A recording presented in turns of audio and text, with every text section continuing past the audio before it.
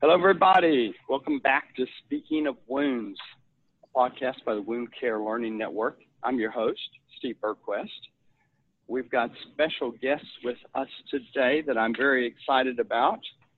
You guys know that we're actually able to do some podcasts right in this time, right before the upcoming virtual SAWC meeting. So I'm hoping you listeners are going to already have signed up for the upcoming SAWC meeting that's going to be virtual.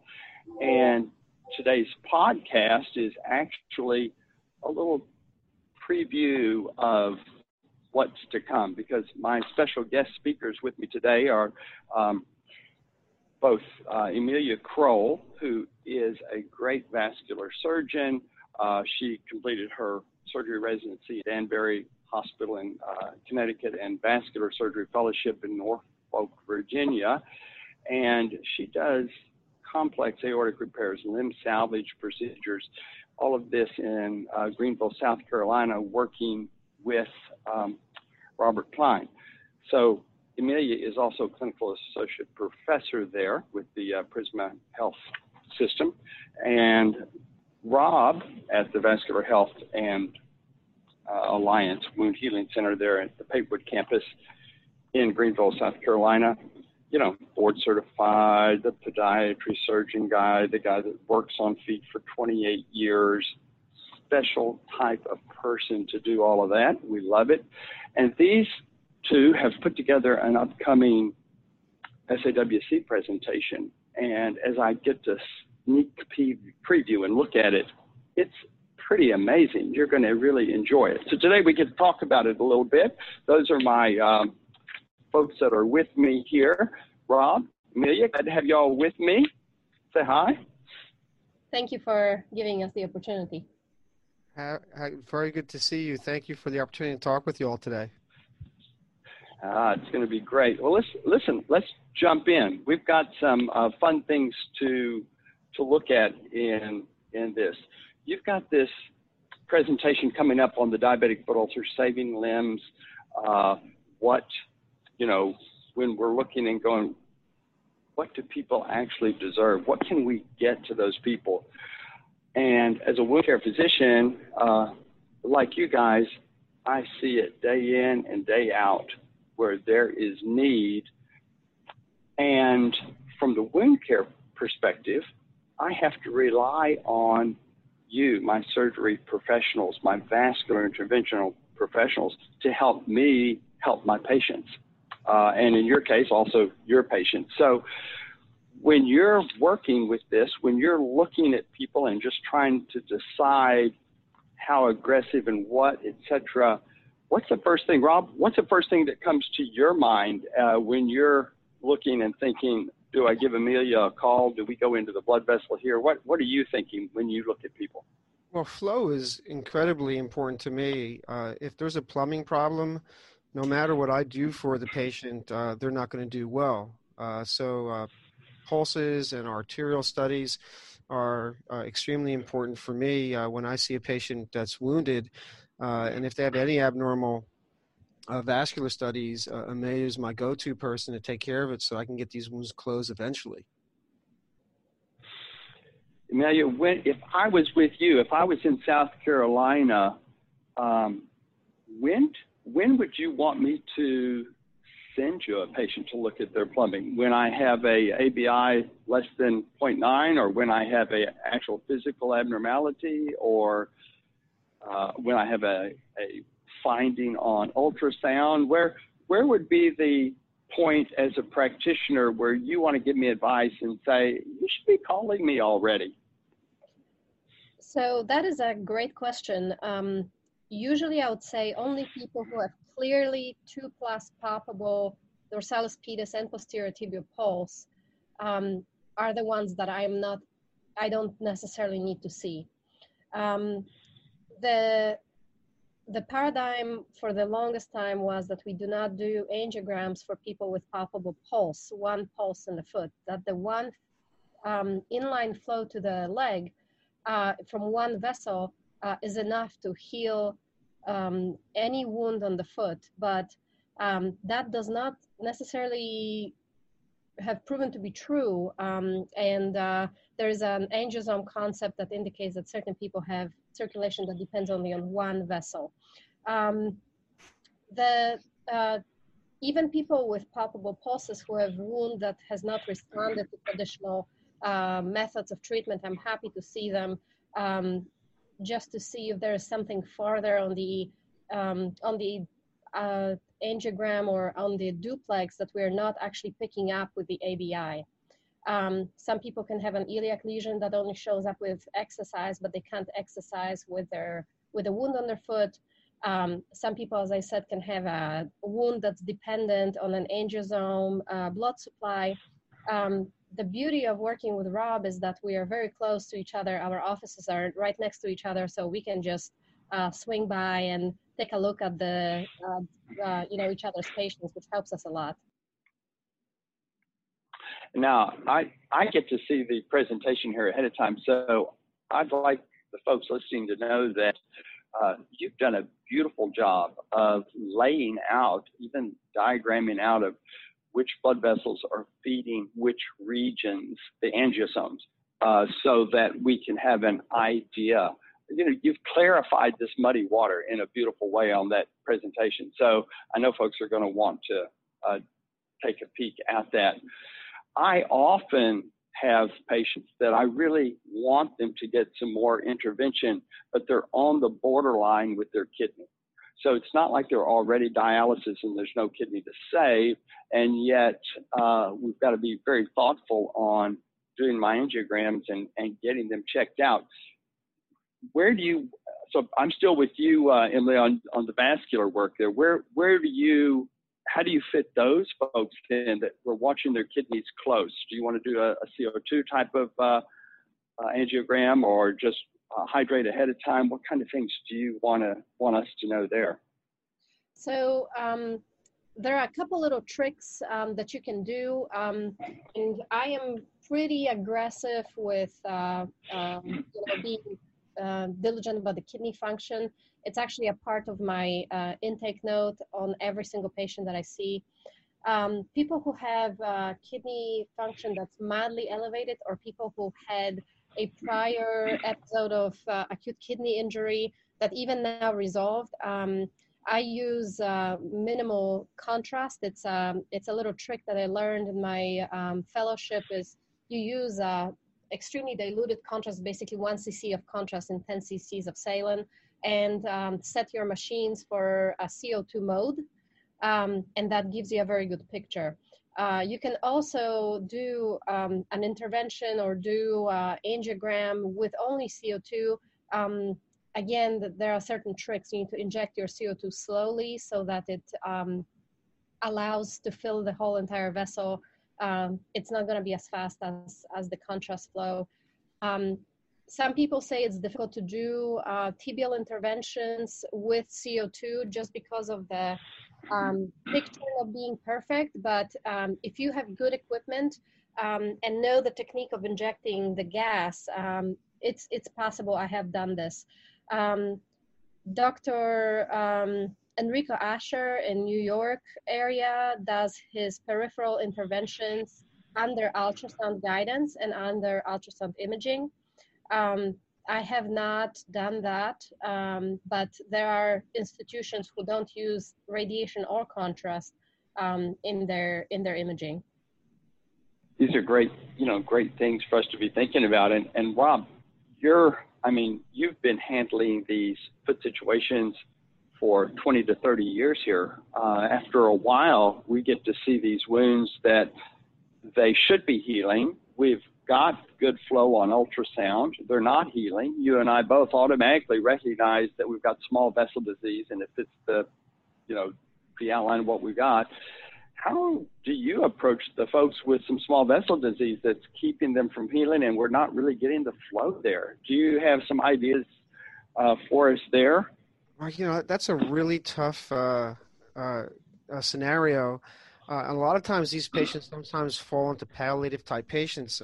If my vascular surgeons have exhausted all measures and these people are just so severely calcified, like many of them are, Some of those folks fall into palliative type patients where they may have to live with a chronic wound. I tell them that we can treat a chronic wound and hope that we prevent soft tissue infection or the infection extending or the wound extending further onto the foot or developing limb-threatening infection. But palliative care, there's definitely a place for that in wound care. Not every patient is going to go on to closure.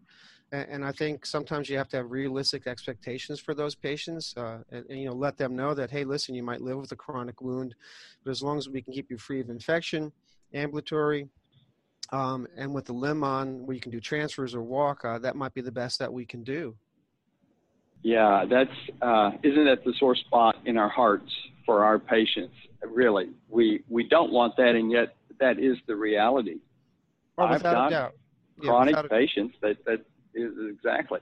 Well, when you're looking from a surgical standpoint and looking at the structure of the foot and thinking if you could make some adjustments and a tendon release here and take some pressure off in their gait, is any of that safe when we've got patients that are already not healing from vascular disease already? Because the thought of cutting further, and me as a wound care physician that has to refer everybody that needs surgery to you guys, per se, you guys being the surgeons, where do you want to draw the line between a little intervention may be helpful, I know it's higher risk, versus I don't want that? The first rule in medicine, as we all know, is do no harm. So that's always in the back of my mind when I talk with potential surgical intervention for patients. Minimally invasive procedures, flexor tenotomy, say there's a distal tip lesion on a toe, minimal flow, but toe pressure is somewhat satisfactory. I don't have problems doing flexor tenotomies. When we start getting into reconstruction where we have to put hardware or do extensive bone resection and create a larger wound than what they presently have, I kind of draw the line right there. Once again, trying not to do harm, but hopefully helping the patient out at the same time. I think that's where aggressive offloading comes in sometimes, and I think sometimes we miss the mark with aggressive offloading. We have prosthetics and orthotics within our wound care center and at the Vascular Health Alliance, so we're pretty much one-stop shopping. So for patients that maybe don't fit into that surgical criteria, I think using aggressive offloading for those people is critical. Yeah, I totally agree. On your intervention, when you're working on that blood flow, for us that are the wound care practitioners that are not doing the intervention themselves, and the patient's asking us, are we going to get a stent, or are they just stretching my blood vessel with this balloon, or what are they going to do to me? And at my end, I'm saying this is the discussion you've got to have with the vascular surgeon. But in the back of my mind, I'm thinking they don't need a stent unless they can be on 2 anticoagulants, for a while. And those are the kind of things going through my mind. But is there a big difference in outcome? I see some of the charts in your presentation when you're talking about balloon versus a stent versus your different interventions. Sort of fill us in on where some of this fits in for us. So I, first of all, strongly believe in explaining to my patients how my thought process is. A lot of people come to my office telling me, oh, the previous doctor put in a stent, so that means I need a stent again. And it's sometimes difficult to explain to them that it's not necessarily what they may need right now. They kind of equal a stent or atherectomy, or how they call a Roto-Rooter, with a better outcome. So I spend a significant amount of time talking about different options and why I offer something or I don't. There are different philosophies to which intervention those people get. I am a strong believer in the data, and not the data that are verbally reported, but actually reading the papers and kind of going into the nitty-gritty details of those papers, because I want to make sure that if I subject the patient to the risk of a procedure, that I'm actually giving them the best possible outcome.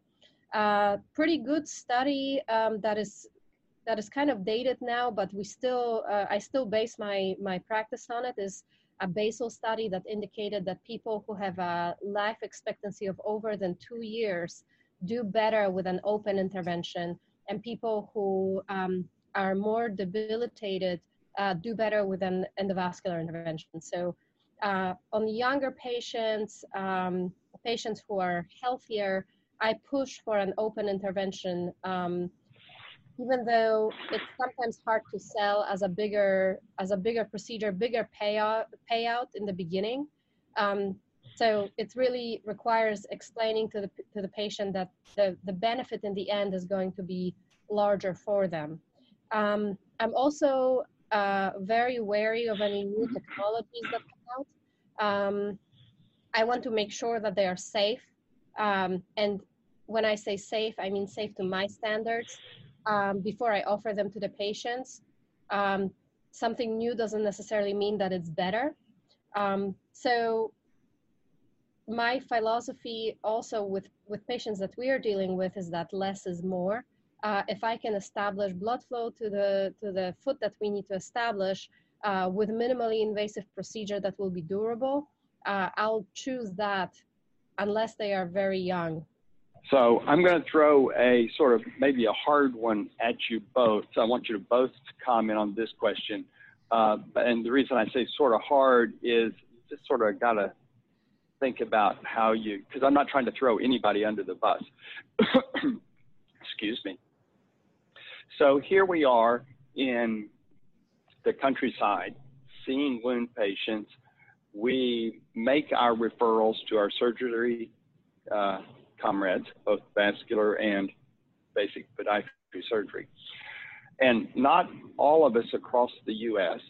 have the referral base, the folks we can refer to with the same level of skill that you two have demonstrated, you know, in your practices. That's why I'm saying this is difficult. I'm not trying to, you know, diss anybody. I'm just saying human beings have different levels of abilities.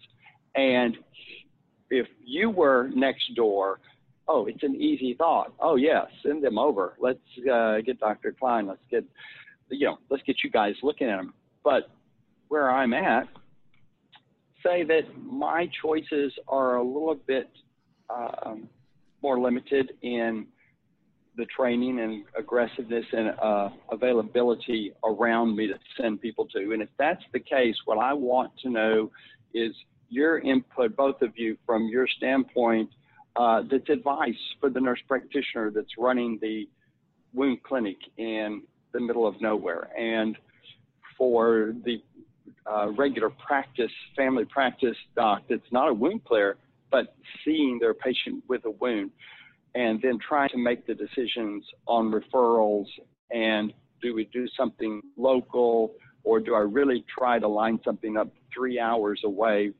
6-hour round trip for them to go see a specialist 3 to 4 hours away? Help us give that kind of an answer and information to the practitioners listening today. I told you it's a little hard one. You got to dance through that one. Rob, kick it off and then give it to Emily. Sure. Well, you know, technology is great today. And, you know, with COVID that hit, the pandemic with COVID that hit, telemedicine is really kind of taken off. So from my perspective, having a referral group or having a set of doctors that you know, not trying to put myself out there, but I'm available to anyone who wants to run a case by me. So if I was in a rural area or in an area that was limited with specialists, I would try to set up a relationship with doctors that you know and you trust and get good outcomes. You can take a photograph without any identifiers on the photograph and just text it. A picture's worth 1,000 words. I find that's very helpful. A telephone call is as well. And now with virtual medicine, it's pretty easy probably to set up a consultation from a distance, and we can glean a lot of information from that. Also have the opportunity to review their records with an electronic medical record that might talk with one another. So that's the first thought that comes to my mind. Emmy, on your side, what do you think?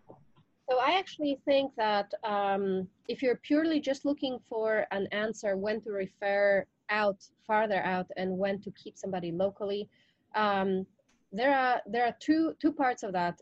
Number one, and I like to use that term, is the juice worth the squeeze?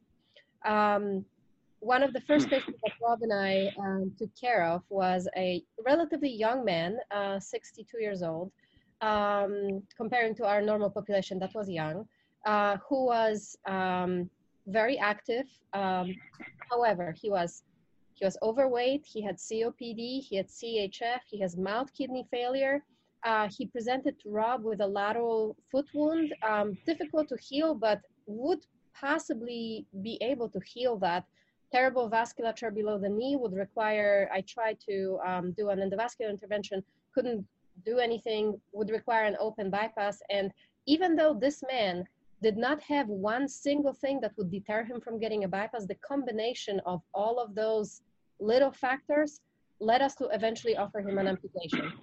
So I would say first to look at the patient, not only at his wound, but globally, and to see if this patient really is a good candidate to have aggressive therapy, or will he just do better with an amputation? That would be number one.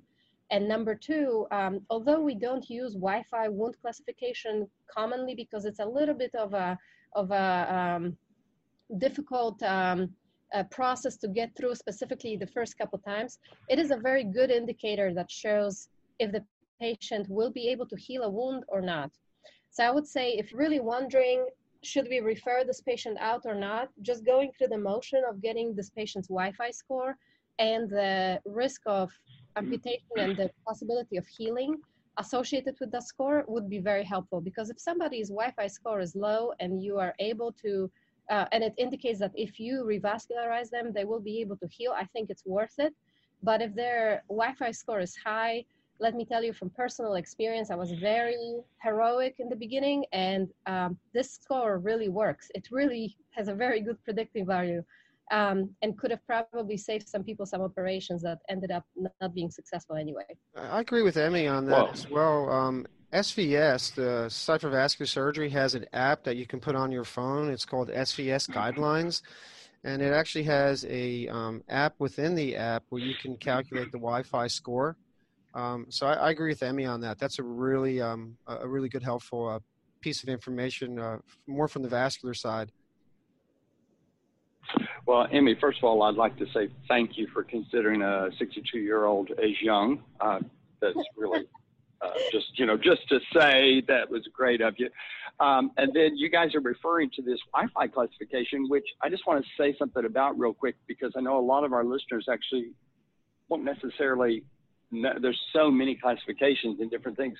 So wound, ischemia, and foot infections.